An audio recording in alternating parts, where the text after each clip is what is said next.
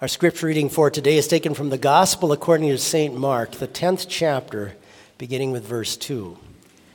The Pharisees came and asked Jesus, "Is it lawful for a man to divorce his wife?" testing him. And he answered and said to them, "What did Moses command you?" They said, "Moses permitted a man to write a certificate of divorce and to dismiss her." And Jesus answered and said to them, "Because of the hardness of your heart, he wrote you this precept. But from the beginning of the creation, God made them male and female. For this reason, a man shall leave his father and mother and be joined to his wife, and the two shall become one flesh. So then they are no longer two, but one flesh. Therefore, what God has joined together, let not man separate." These are your words, Heavenly Father. They are your truth. We pray that you would now strengthen our Christian faith through them. Amen. I want to begin today by reading a paragraph from a Christian textbook. It was actually published by a professor at MLC years ago, Lyle Lang. I want to read this.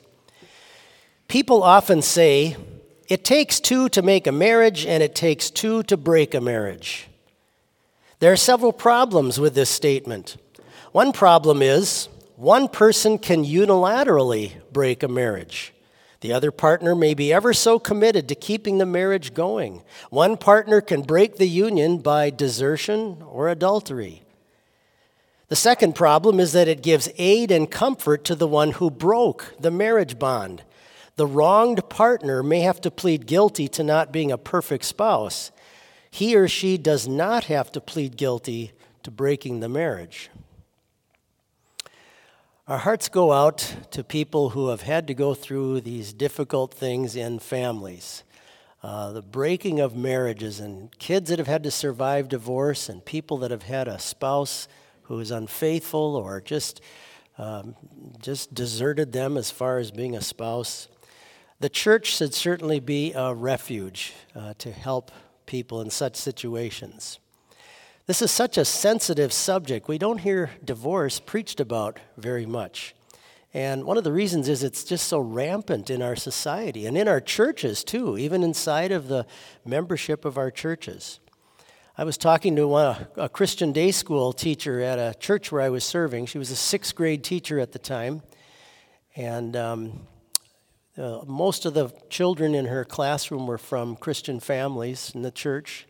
She told me that at least 1/3 of her children by 6th grade were already from broken homes.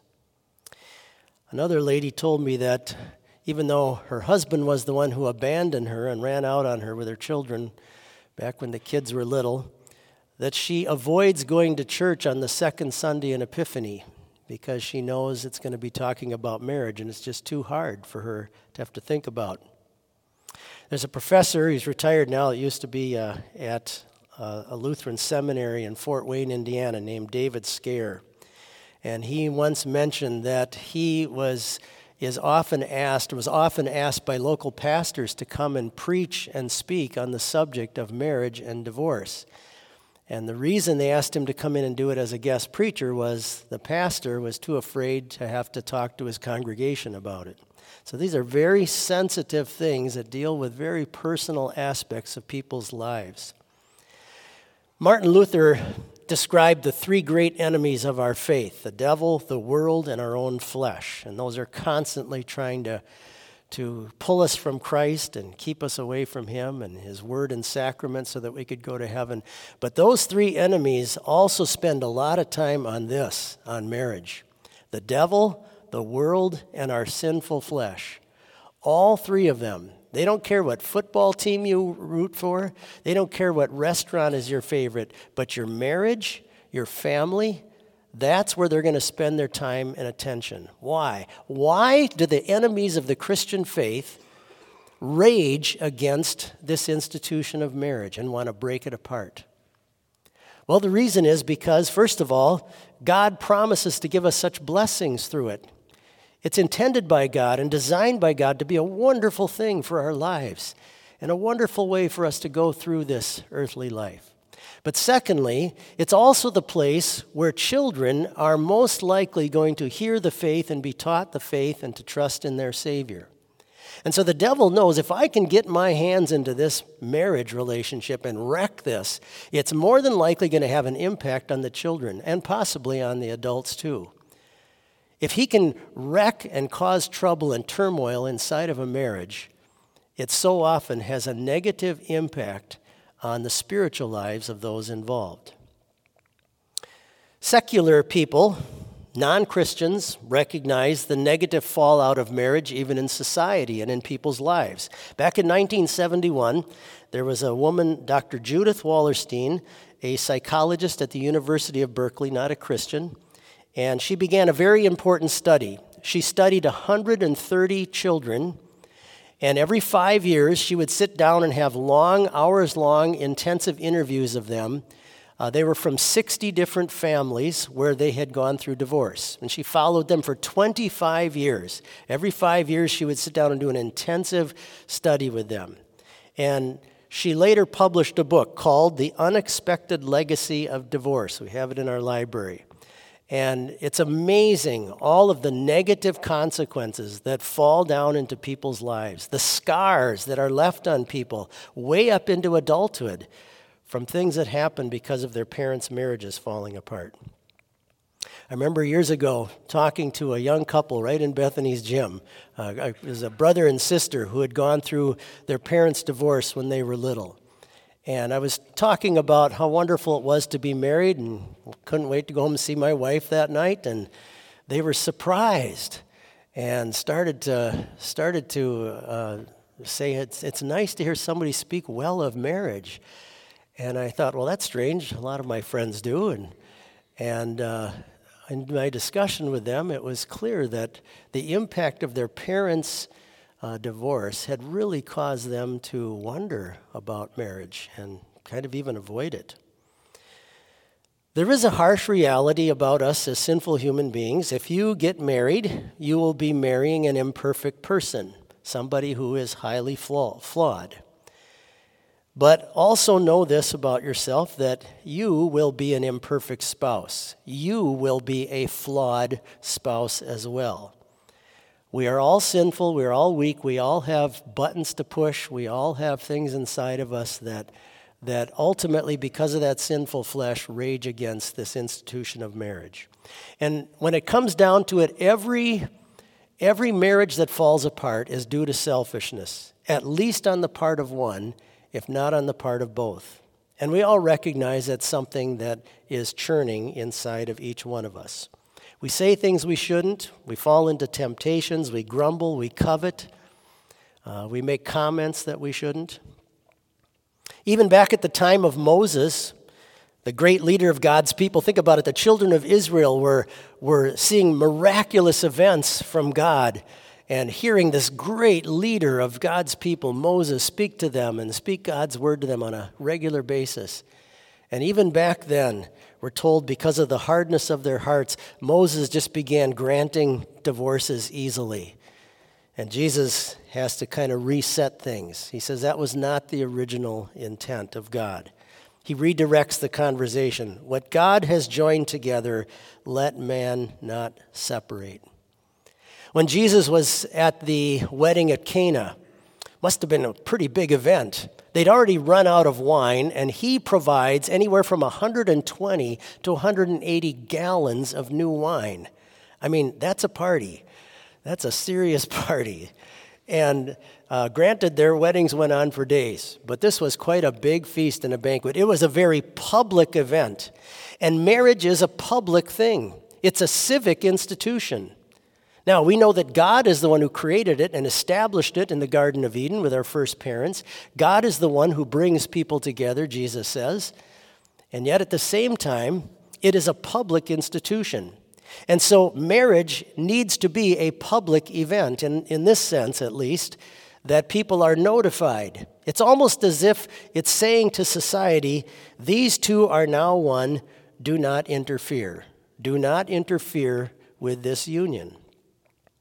Our Lutheran confessions claim that marriage is an ordinance divinely stamped into nature. And that's why even atheists get married. In that sense, doesn't necessarily just have to do with our faith, although we as Christians understand it in a fuller light because we know that God has established it. But there's another temptation that can come for maybe those who have good marriages and whose marriages are intact, maybe even thriving and doing well. It's possible to be tempted to start to get puffed up as we look at all the troubled marriages in the world and say, God, I thank you. I'm not like other people are. If only there were more good wives like me. If only there were more wonderful husbands like me. Just think how much better society would be. Just think how much better the church would be. Just think how much better the raising of children would be. God, I thank you. I'm not like other people are. I bet there were a lot of Pharisees in Jesus' day who had good marriages, who were good dads, who had kids that lived very clean, moral lives. We got to be careful of this too on that side of the fence. Even those who have intact marriages, we need to recognize that deep down inside of us are all of the same wicked, sinful urges that have caused other marriages to fall apart. And it's purely by God's grace if ours are still together. How wonderful it is that God in Scripture frequently uses the imagery of himself, or Christ, as the groom, and his believers as his bride, the church. Think what a comforting picture that is. Despite our unfaithfulness, despite our idolatry and adultery against God, he still takes us back over and over again, restores us to himself through repentance and the wonderful forgiveness that he gives us.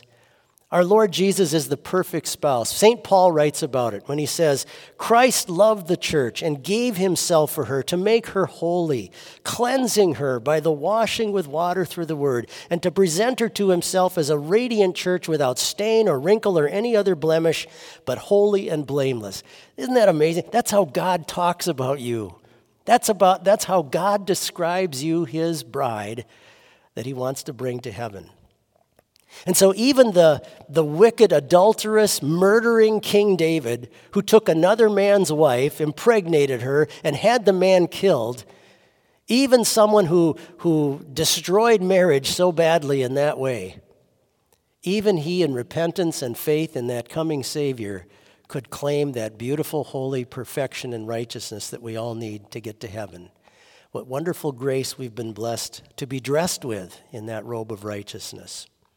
And living in that grace, may it stir our hearts to go back into marriages and into your future marriages and to look at them with a different set of eyes. I'm going to close with a little story that happened to me many, many years ago.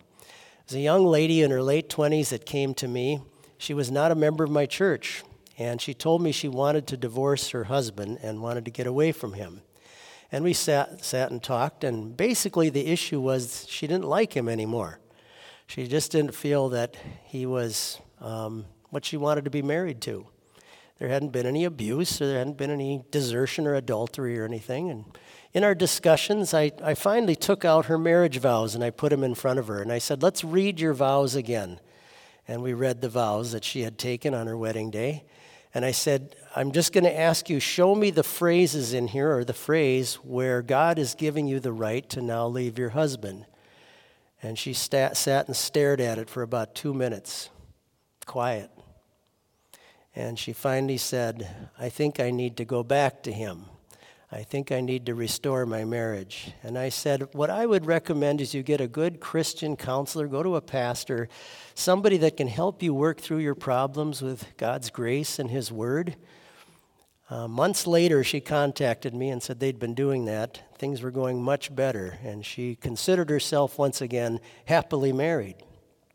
It's amazing the things that God can restore when we're willing to humble ourselves and repent and recognize what a wonderful grace he has given us and the wonderful home that he has prepared for us that's waiting for us. May the Lord bless your future marriages. Amen.